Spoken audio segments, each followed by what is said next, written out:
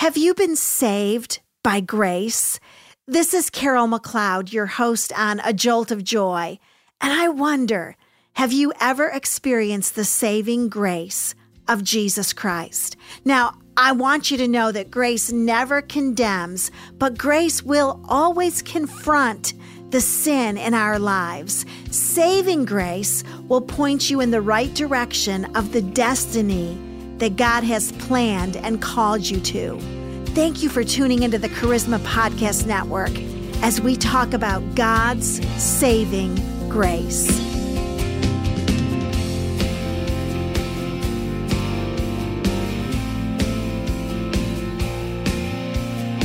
Have you ever been caught in the very act? Have you ever been caught in a lie or in a transgression or in doing something you know you should not have done? Well, that's what we're going to look at in the scripture today. We're going to look at a woman who was caught in the very act of adultery and how Jesus responded to her with pure grace. Let's review a little bit from yesterday and read in John 8, verses 3 through 5. The scribes and the Pharisees brought a woman caught in adultery, and having set her in the center of the court, they said to Jesus, "Teacher, this woman has been caught in adultery in the very act. Now, in the law, Moses commanded us to stone such women. What then do you say?" So can you imagine this woman? She was caught in the very act. Picture it. Perhaps they brought her scantily clad with only a blanket wrapped around her. And these righteous teachers looked at Jesus down their Jewish noses and they said to him, boasting that they knew the law, Moses said to stone her. The law said to kill her, to disfigure her, to bruise her, to make her bleed, to make her pay. And then they said, Jesus, what do you say? John chapter 8, verse 6. They were saying this, testing Jesus, so that they might have grounds for accusing him. But Jesus stooped down and with his finger wrote on the ground. Jesus stooped down. He got his hands dirty. What was he writing? We don't know what he was writing. We just know what he was doing.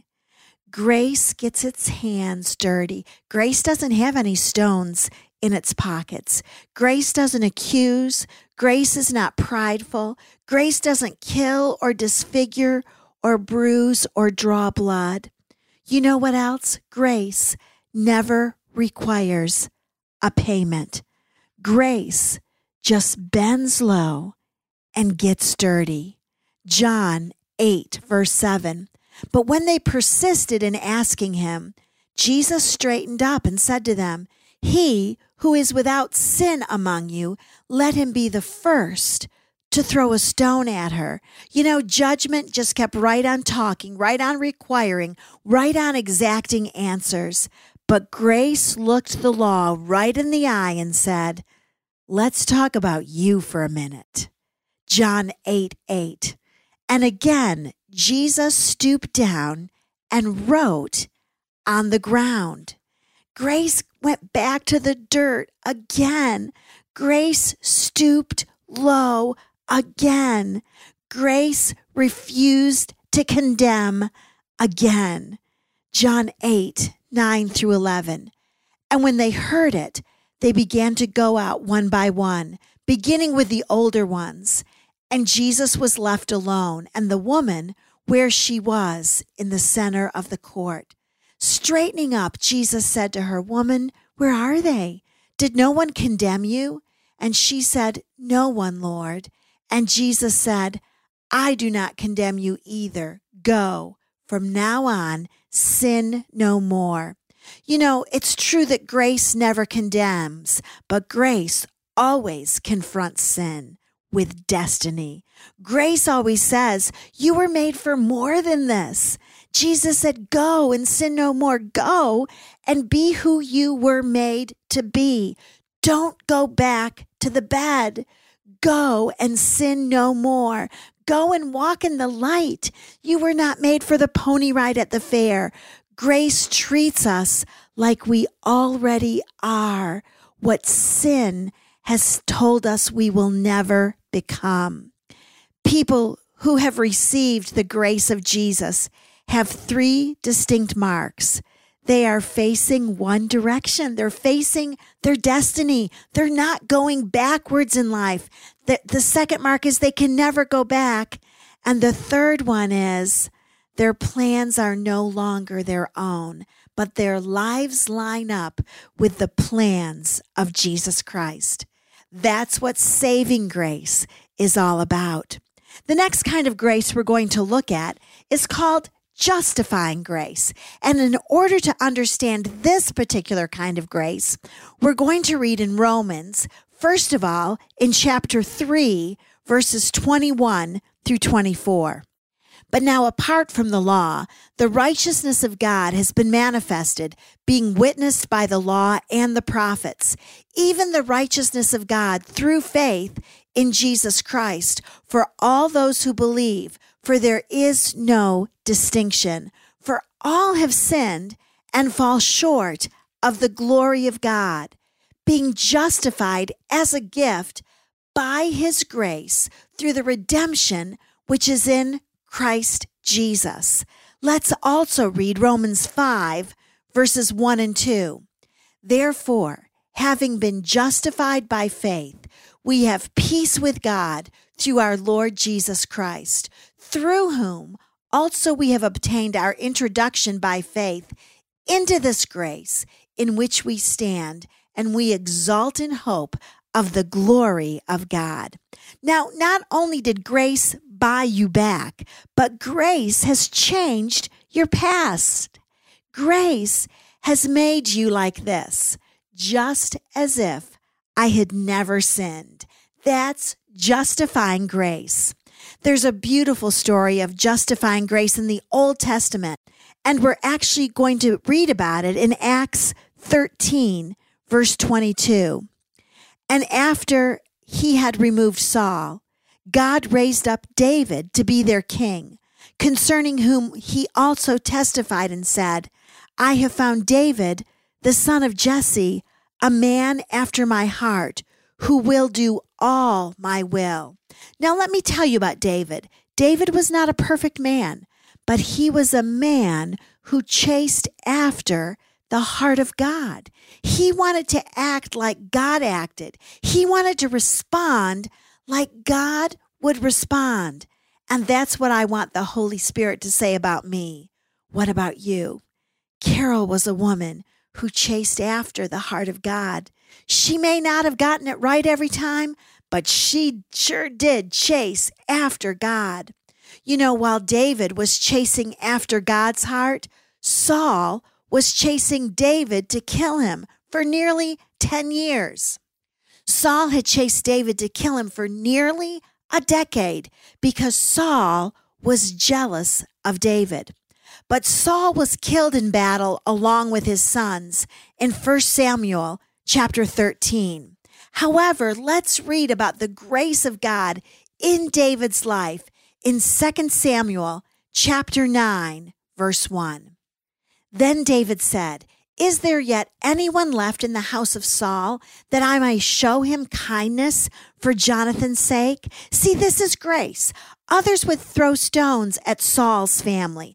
Others would murder the descendants of Saul. Others would make the descendants of Saul pay a high price.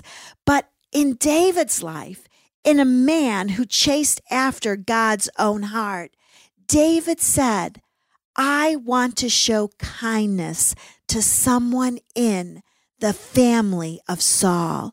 Grace always exists to show kindness toward an offender. 2 Samuel 9, 2 and 3. Now there was a servant of the house of Saul whose name was Ziba, and they called him to David. And the king said to him, Are you Ziba? And he said, I am your servant. And the king said, Is there not yet anyone of the house of Saul to whom I may show the kindness of God? And Ziba said to the king, There is still a son of Jonathan who is crippled in both feet. So Ziba points out that yes, Saul's crippled grandson is still alive. His name was Mephibosheth. He was the crippled grandson of the enemy of David. And Mephibosheth was weak and dirty. Now I want to remind you that in Mephibosheth, we see a picture of you and me. We're crippled, we're weak, and we're dirty. 2 Samuel 9, 4-6. So the king said to him, "Where is he?" And Ziba said to the king, "Behold, he is in the house of Machir, the son of Amiel, in Lodabar." Then King David sent and brought him from the house of Machir, the son of Amiel, from Lodabar. And Mephibosheth, the son of Jonathan, the son of Saul, came to David and fell on his face and prostrated himself. And David said, "Mephibosheth." And he said, "Here is your servant." So David sent Ziba to track him down. And let me tell you, Jesus has sent the Holy Spirit to track you down as well in your crippled, weakened, and dirty state. 2 Samuel 9, 7. And David said to him, "Do not fear, for I will surely show kindness to you for the sake of your father Jonathan. And I will restore to you all the land of your grandfather Saul, and you shall eat at my table regularly." Grace says, don't be afraid. Grace says, let the kindness begin. And grace always restores what the enemy has taken. Grace says, sit yourself down at my table. A banquet has been prepared in your honor.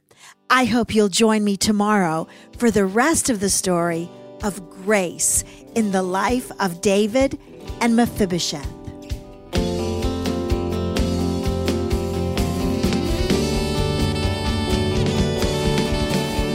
Thank you for joining me on A Jolt of Joy.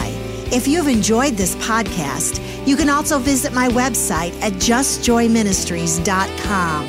It's my passion to help people live an abundant life through the power and principles found only in the Word of God. Email me at carol@justjoyministries.com. And as always, know that I am praying for you today.